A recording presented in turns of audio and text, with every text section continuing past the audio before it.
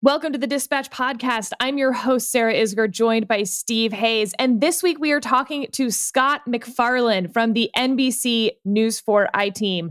Scott has been doing some of the most on-the-ground, interesting reporting on not only the events on January 6th as they were happening, but also has stayed on the story for the last 6 months. So we thought, for the 6-month anniversary, no one better to talk to. He is also a contributor to MSNBC and Sirius Radio. We're thrilled to have him.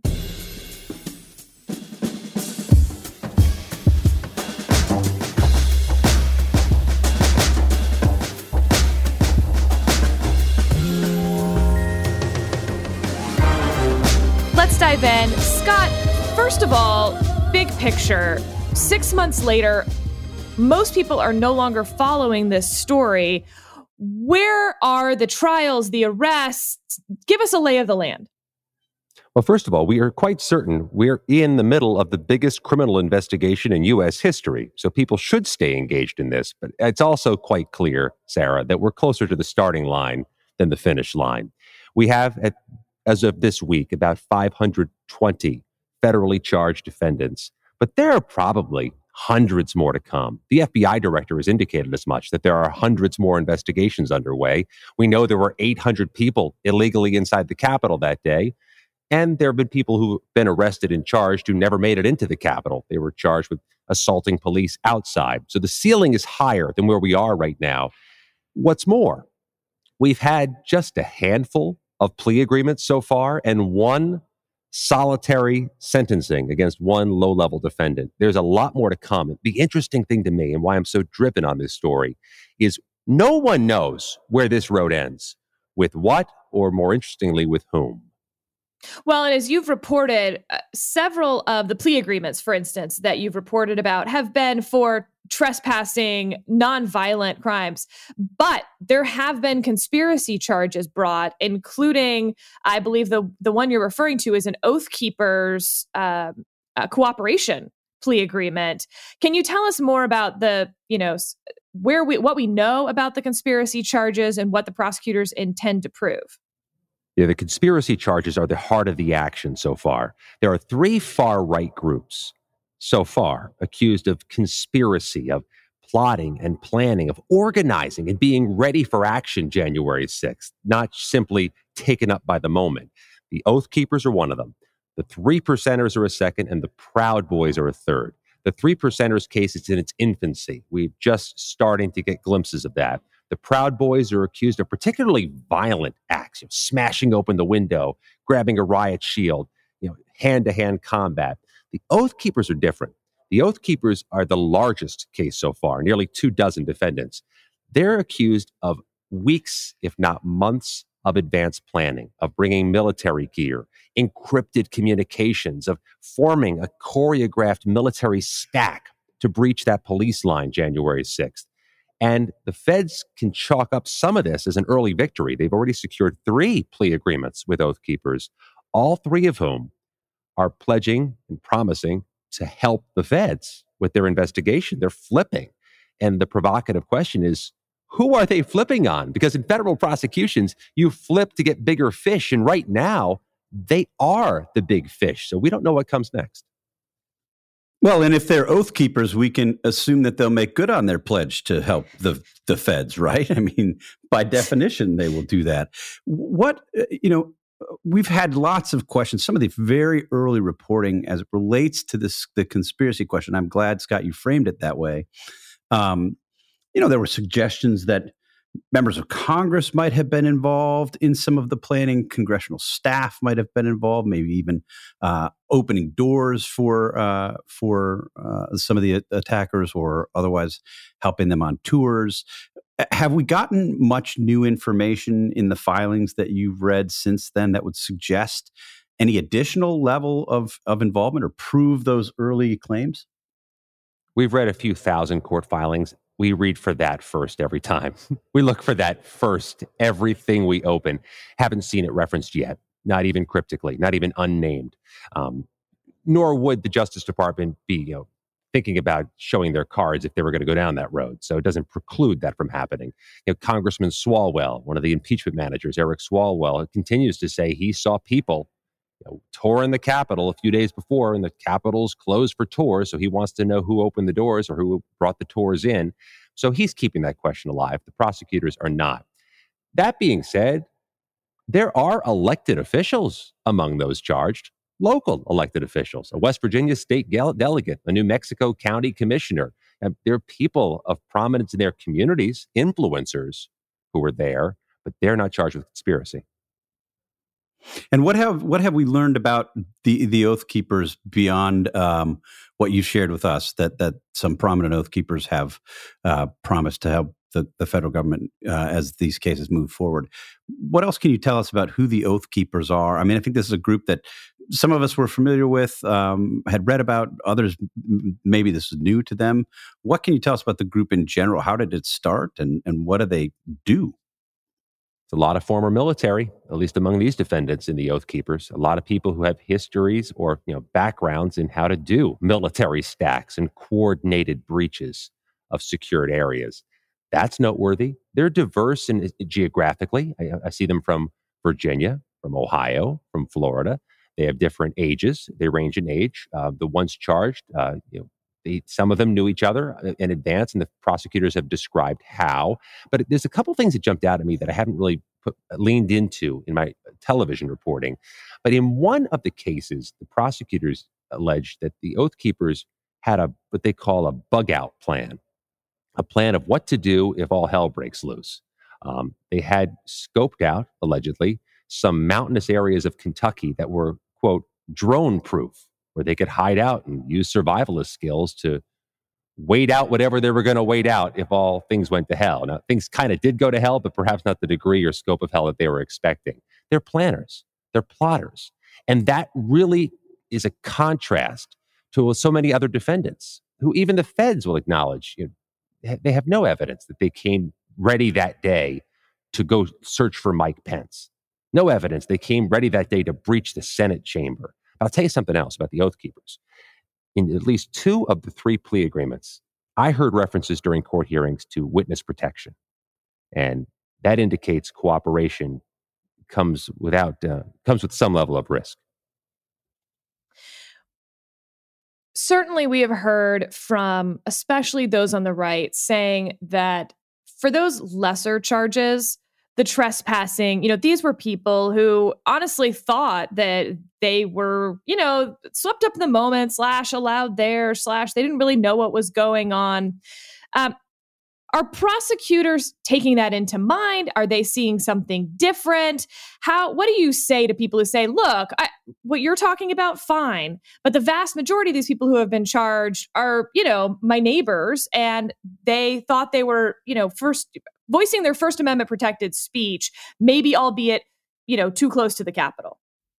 Yeah, we got a real good sense of that during the first sentencing. The woman's name was Anna Morgan Lloyd. She's from Indiana. She's a grandma. She apologized in open court to the American people and said, in essence, she was caught up and was horrified by what ended up happening January 6th.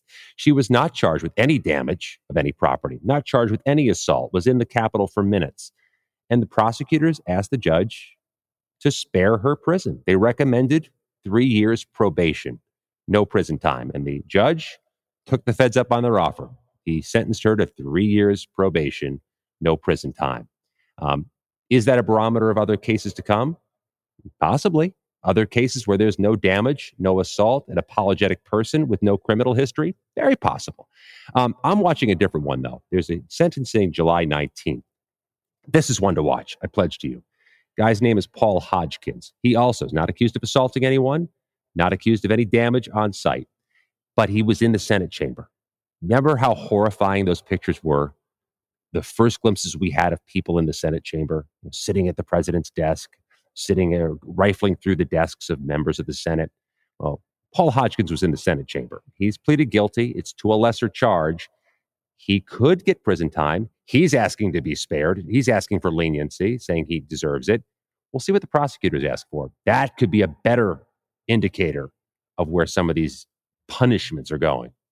And correct me if I'm wrong, but his ask for leniency was a little bit unusual. This is the guy who made the reference to Lincoln and Grant heading to Appomattox Courthouse, and Lincoln talking to Grant about what he saw as the future of Reconstruction and leniency. And I believe there's some line in there, the rebels didn't deserve Lincoln's mercy, but they got it. Be like Lincoln and Grant, which I thought was, on the one hand, very telling as to how he saw himself in this process. Maybe a little aggrandizing, frankly. And I think January 6th was very serious, but also at the same time, there was something a little concerning about it. Did he believe that he was trying to overthrow the government truly? Because a lot of these people, I think we've heard no, we were just voicing our displeasure. But if you were trying to overthrow the government, that is a little bit different. It was a big, long Civil War allegory. That was his filing, asking for leniency from the court. I'm no legal expert, so I don't understand the strategy there. Maybe it's wise. Maybe it's wholly unwise, but it's different. The other argument he's making is that, like a lot of these defendants, Sarah, he has no criminal history. And he's leaning into that too. Why he's couching it in talk of Appomattox and Robert E. Lee and Ulysses Grant, I don't know. But it's striking to me that some of these defendants are choosing to be colorful with federal judges. There's probably not a good track record of that out there. But I also want one footnote from that filing that was interesting. He's comparing January 6th to the protesters arrested during the Brett Kavanaugh confirmation hearings. Now, he's the second defendant to do that. Another one tried that and got shot down by the court. He did not get his case dismissed when he says that he should be treated like the Kavanaugh protesters who did not get jail time. We'll see if that works with this judge in this case. So our listeners will be surprised to hear me recommending anybody spend more time on Twitter. But if you're interested in these questions at all, I highly recommend that you follow Scott on Twitter. He is at McFarlane News on Twitter, MacFarlane News on Twitter, and his Twitter feed has become must read for anybody who's even interested in this stuff in passing. I want to pick up on that question and sort of pull the camera back a little bit. What else are you hearing in terms of what the motivations were for the people who were involved in this? Wide variety of different explanations as to why they did what they did.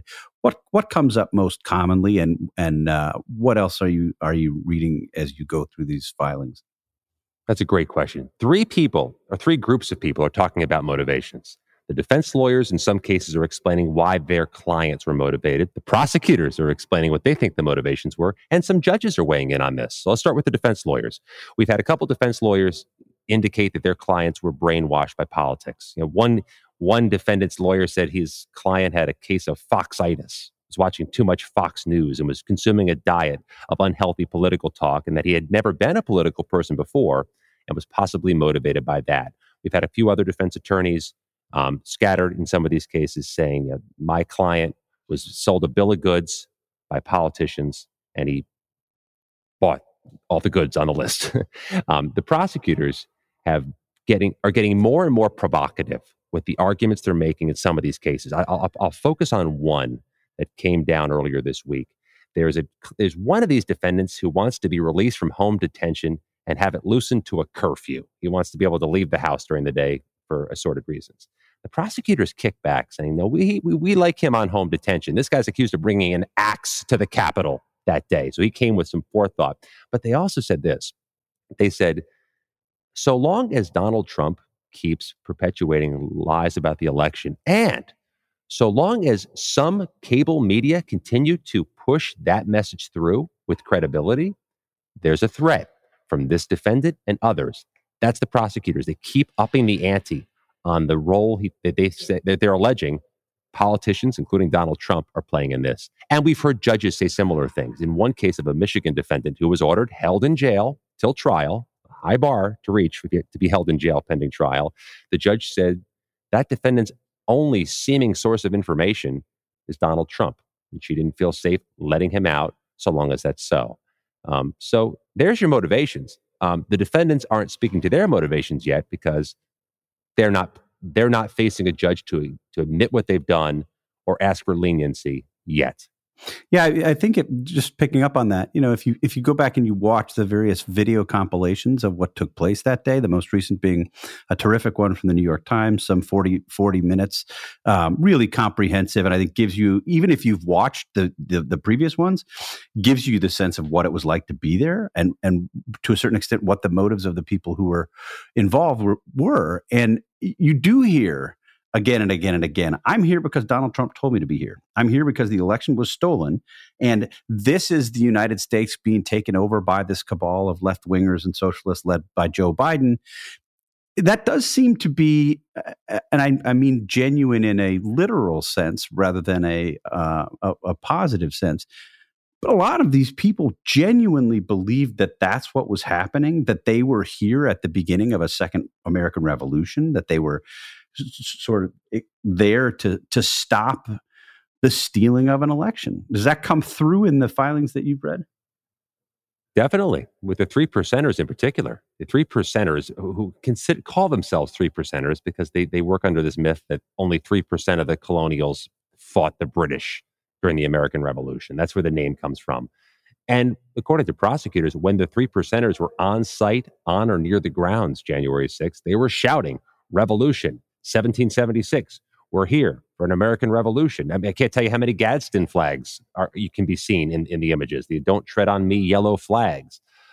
There's clearly an allegation of revolutionary spirit among the insurrectionists, those facing charges for being part of the insurrection. But it's not going to move the case at all. It's just color.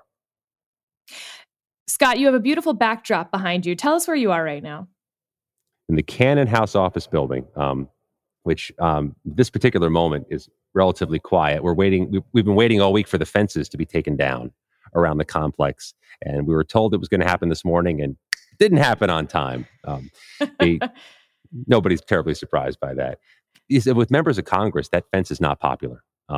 I had a Virginia congressman, Don Beyer, who's Democrat, represents the 8th District of Virginia near D.C., said the fence makes the Capitol look like a third world country, and we can't have that. We have to find other ways to secure our Capitol. And Sarah, the Sergeant at Arms has told members of Congress in a memo that I read that if there's a new threat, a new scare, they'll re-erect a barrier. They'll have that capability. But there's a lot of questions. Where was your capability on January 6th with all those warnings? Do you have better capabilities now than you had then? Yeah, what is the conversation happening in terms of looking to the future and potential threats? January 6th, you have a real divide in Congress about whether there should be a commission even, for instance, how serious the threat was that day, looking back on it, although it certainly felt like most of them thought there was a real threat while it was going on. And at the same time, months later, we then had someone drive into the barrier at the Capitol, killing a Capitol police officer. Do they think that there is still an ongoing threat, as you said, while former President Trump says that he will be reinstated as president? And what is the attitude of members of Congress, but also their staff when you talk to them? I think there's genuine concern about August from the rank and file staffers about, is there going to be a new attempt in August to come after someone or some way? Congress is in recess in August, so it's a little different, a little asymmetrical to what was happening in January. But that's not the big thing I see, and that's not the big thing I hear, Sarah. What I hear, and have heard before January 6th and continue to hear, is the threat, the vulnerability really is outside the shield. It's when these members of Congress are flying back and forth, when they're in their hometown offices. If you go to the district office of a member of Congress, in a lot of cases, you're in a strip mall next to a Subway and a paycheck location. I mean, they're not reinforced with moats and armed guards when they're in their districts, when they're doing town halls, when they're doing district visits, check presentations. And that's always been a concern. And Capitol Police this week announced they're going to open some field offices, which is a unique concept for that agency, opening up field offices in Florida and California to better protect the diplomats, better protect the members of Congress when they're out in the public and not in Washington, D.C. That's an idea whose time has come. I mean, the real concern among members of Congress is, am I safe when I'm not here? I have this I don't know what to call it. So recently they changed the rule that you could use money from your campaign account for private security. On the one hand, we have events like Gabby Gifford's shooting, which, still to this day, I think are really shaking to think about. You have the shooting at the Capitol baseball practice that was horrific. I absolutely remember where I was as that news came in when we did not know whether anyone had been killed, how many congressmen had been killed that morning. At the same time, part of the history of being a member of Congress is that people do walk up to you at the local Little League game, at the grocery store, and you're not flanked by security. You're not separate. You are part of your community the same as everyone else. Maybe that is quaint at this point of me to feel like that is a tradition worth carrying on. What do they think? That's the whole point of Congress, it's the people's house. I mean, you have to be accessible to the constituent, accessible to the citizen in the way the courts and the president are not. So it's not quaint, it's necessary. And now they're struggling with that. One of the things that ticks people off the most that work here and that live around here is the Capitol's still not open for tours. And that's COVID related. I mean, the security incidents may have infused a little more energy into the Keep the Capitol Closed campaign, but there's no tours allowed. By the way, Scott, I saw in your background that you were a congressional staffer at one point. I'm going to assume that this was in your early days and you were a junior congressional staffer, as I was, and giving tours was the best part of my job, in part because the other parts weren't fun. But it was so much fun to give tours of the Capitol. I had the whole tour memorized, Sarah. I knew how to do it from soup to nuts. And let me tell you, I had to do that thing 3 or 4 times a day. You really get a nice routine, you get a little vaudeville thing going after a while too. But that was democracy at its purest. We will show, if you call, we will show you the Capitol, the people's house. The tours are closed. They're still closed. And it frustrates people who want to come bring their kids for a tour. It frustrates the staffers who did like that as a nice change of pace, Sarah, as part of their day. It also employs any number of people in the Washington, D.C. region who rely on those tours for their income. But I'll tell you this, a little scoop here. I know they're going to open up a tour August 14th at 1 p.m., but that's only for defense lawyers in the Capitol insurrection. They're going to get a one-time tour from the Capitol Police throughout the grounds so they can ready their defenses. The Capitol Police are doing it because they have to by court order, and that's going to be one of the more awkward moments in American history. That might have some different spots on it than you and I were stopping at. I really liked stopping at John Quincy Adams' desk, where you could hear the echo from the other side of the chamber, and the whether true or false, the idea was he would pretend to sleep at his desk and be able to listen to what his opponents were talking about. So many. I mean, I love U.S. history. I love our monuments. It's when I talk about working at the Department of Justice, the building of the Department of Justice, and I used to give tours of that building too. But the U.S. Capitol is sacred in our Constitution and in our history. That is the people's house, as you said, Steve. Well, I mean, I think it's a really interesting conversation. If you think back to the discussion that we had here with Liz Cheney pretty early in this process, she told us one of the reasons that people voted the way that they did on the impeachment question, which in many cases I think differed from the way that they were talking about it privately, was that they were physically afraid for voting to impeach Donald Trump. And that has not diminished. I mean, in many respects, I think you have certainly have some Republicans who are downplaying what happened on January 6th and minimizing the significance of it, making the argument, as Sarah alluded to earlier, that this was really just a handful of people, bad actors. Others were swept up in it. They weren't part of it. They didn't plan to be part of a siege on the Capitol. This was not an insurrection. And I think that is true of some number of people who ended up in the Capitol. They just sort of went with the crowd, didn't know what was happening. But there is this other element. And the other element is not, I think is certainly not something that's gone away. You talk to intelligence and law enforcement professionals about this, and they will tell you that one of the reasons that they see sort of diminished activity among these groups like Oath Keepers and Three Percenters and others is because the leaders are currently involved in these prosecutions or are worried that their communications are being monitored by federal law enforcement because they may have had some connection to these things. But that doesn't mean that the threat goes away because it's temporarily lower than it might otherwise be. And I'm pretty sympathetic. I mean, I am with you both that, part of what makes us unique and makes our experiment in self-government successful is the willingness of members of Congress, or the requirement really that they be part of their districts, even if it's become a little unwieldy. But if it's a direct threat to their physical safety, I'm pretty sympathetic that they don't want to go to the local town hall. It's one thing to get yelled at by a constituent. It's something entirely different if you think that you're going to be assaulted as you walk back to your car at the end of an event. Oh, Steve, I don't know why people take the job at this point. I really don't. I mean, just as a reporter, as this little lone reporter filing some updates on January 6th, I can't tell you how many death threats I've gotten in the last few months, or nasty grams, or hate mail, or things referencing my family. I'm just reporting court filings. I'm not taking a stand or issuing an opinion here. Members of Congress, I can't believe what they deal with, especially if you go out in public. And actually, I suspect perhaps some of the worst stuff comes, electronically, not in public. I don't know why they want the job. I applaud them for doing it, because you're not just catching political grief, you're catching real threats right now. And one interesting thing we reported in April: threats against members of Congress are up 107% year to year. That's a chart you can't even picture in your mind's eye. 107% increase in 1 year.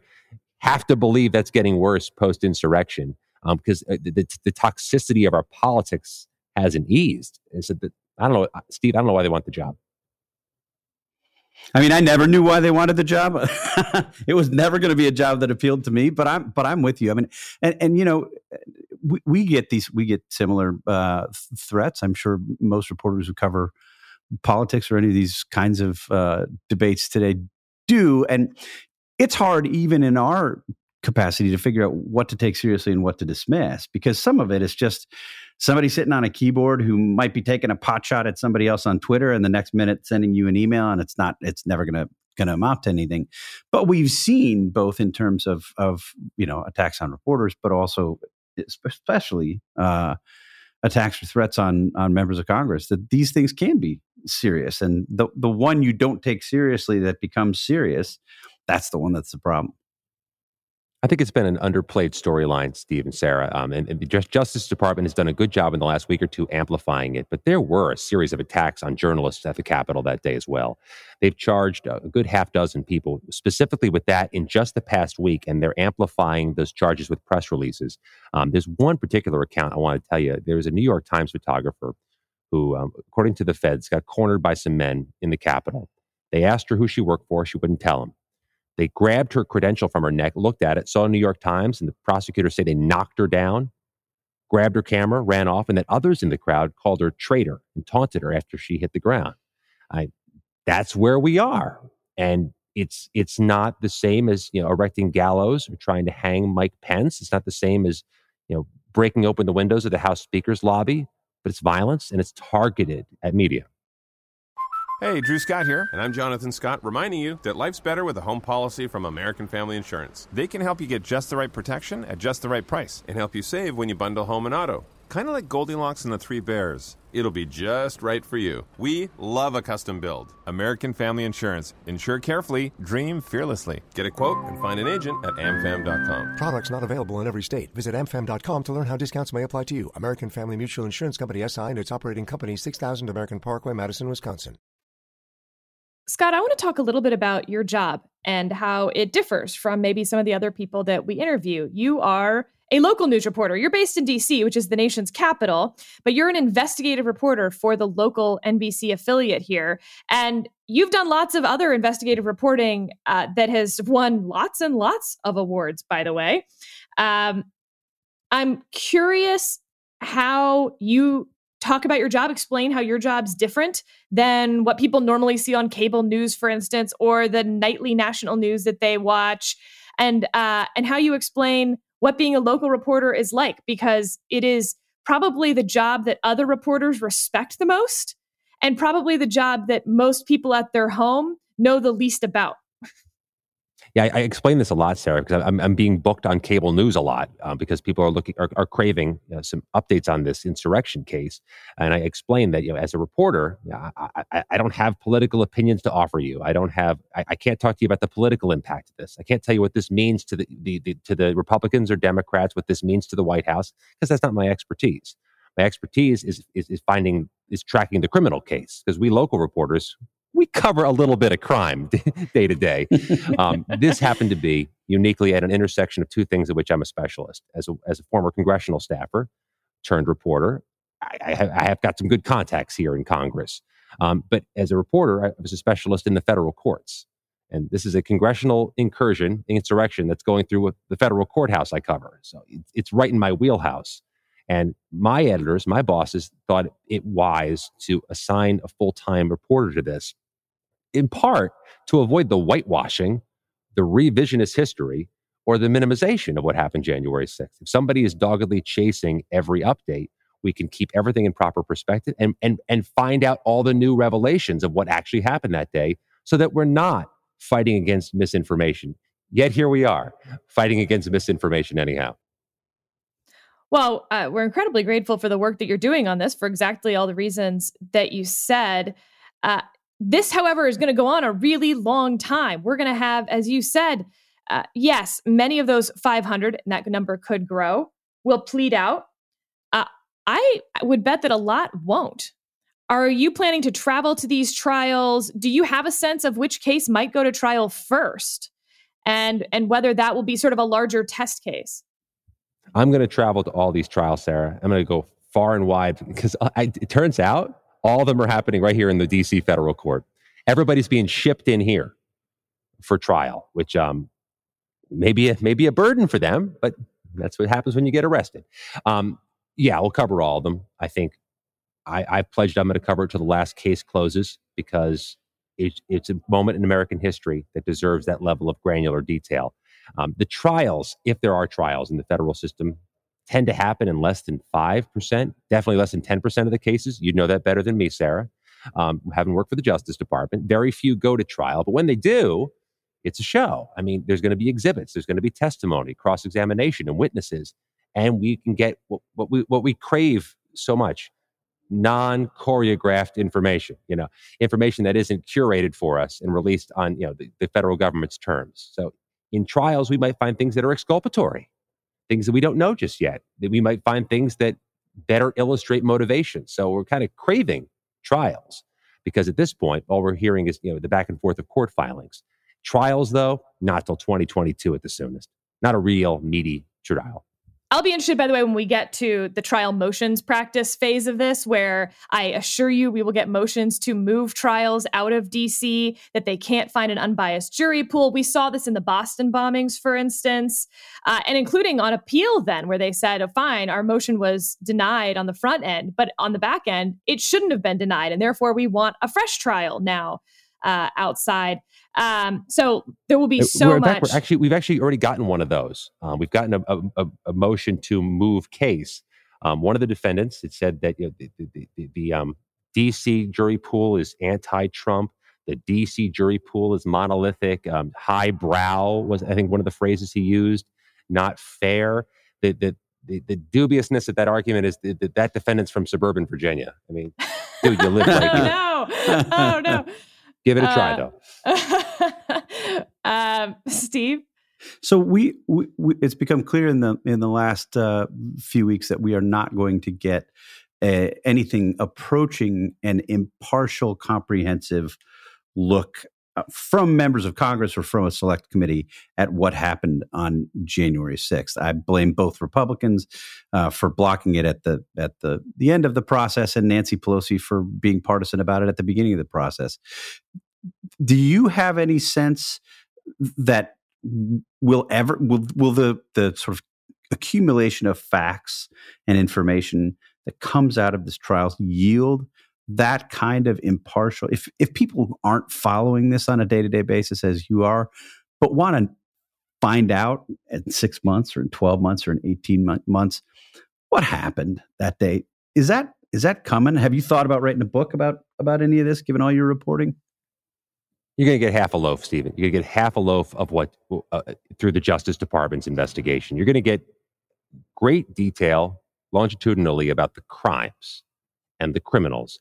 What the bipartisan commission was to be was a more holistic review. And so you have some of these members of Congress saying, we don't need a commission, we have the Justice Department. That's dubious, because the Justice Department's trying to get you from soup to nuts on each individual defendant, not what was the trigger, what was the broader motivation or context of all this. Will a select committee that has a majority and a majority political rule get you that? I don't know.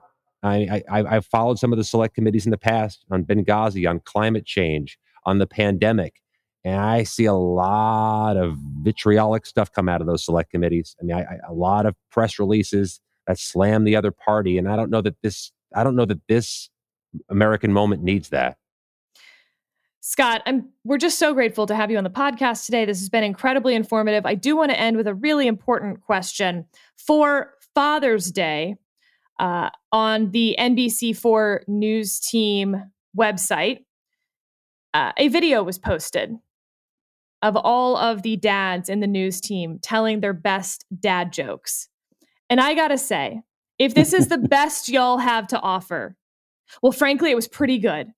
I was curious if you would tell our audience your dad joke.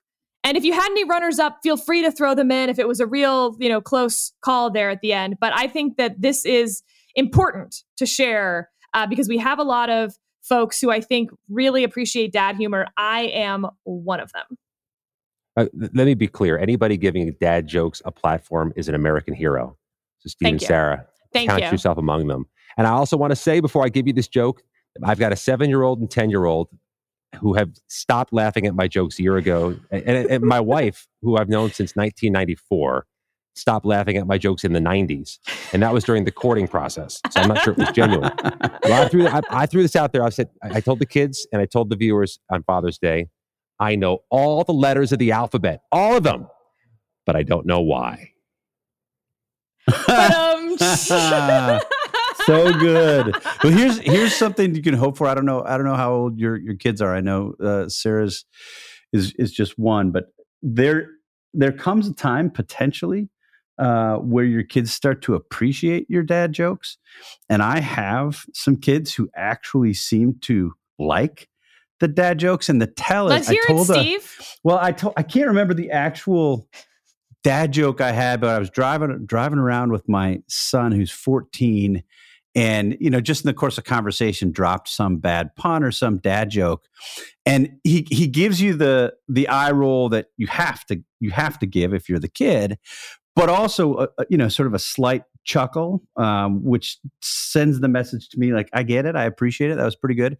But the real victory was, I think it was a day or two later, he had a bunch of his friends around and they all knew about my dad joke. And said it, sort of like king of the dad jokes here.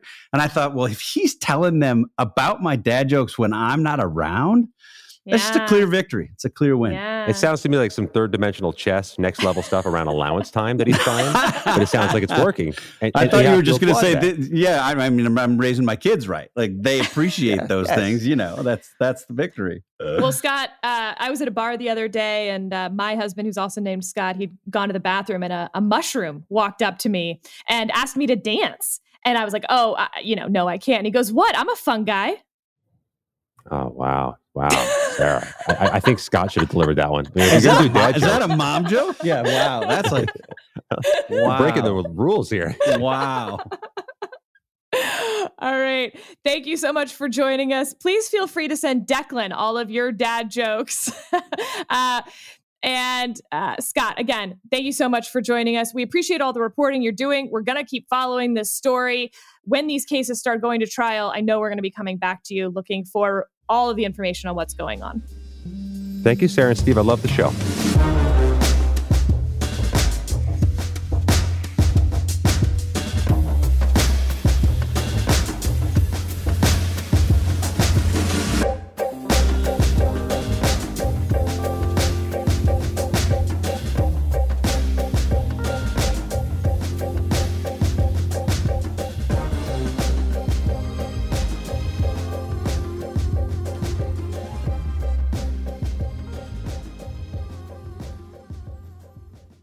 we'll take a quick break to hear from Aura. Looking for the perfect gift to celebrate the moms in your life? Aura frames are beautiful Wi-Fi connected digital picture frames that allow you to share and display unlimited photos. It's super easy to upload and share photos via the Aura app. And if you're giving an Aura as a gift, you can even personalize the frame with preloaded photos and memories. And I'll tell you, not only have I given this picture frame to all the moms in my life, but I'm an only child, and it's been really fun to see my friends with siblings give this frame to their moms, and it turned into a passive-aggressive war to see which siblings can upload more pictures of their children. The Aura app is so easy. You can sit there at the end of the day while you're watching TV and just upload a couple pictures from the day and really show your brother-in-law who's boss. From grandmothers to new mothers, aunts, and even the friends in your life, every mom loves an Aura frame. Named the best digital photo frame by Wirecutter and selected as one of Oprah's favorite things, Aura frames are guaranteed to bring joy to moms of all ages. Right now, Aura has a great deal for Mother's Day. Listeners can save on the perfect gift by visiting auraframes.com to get $30 off, plus free shipping on their best-selling frame. That's AURA frames.com. Use code DISPATCH at checkout to save.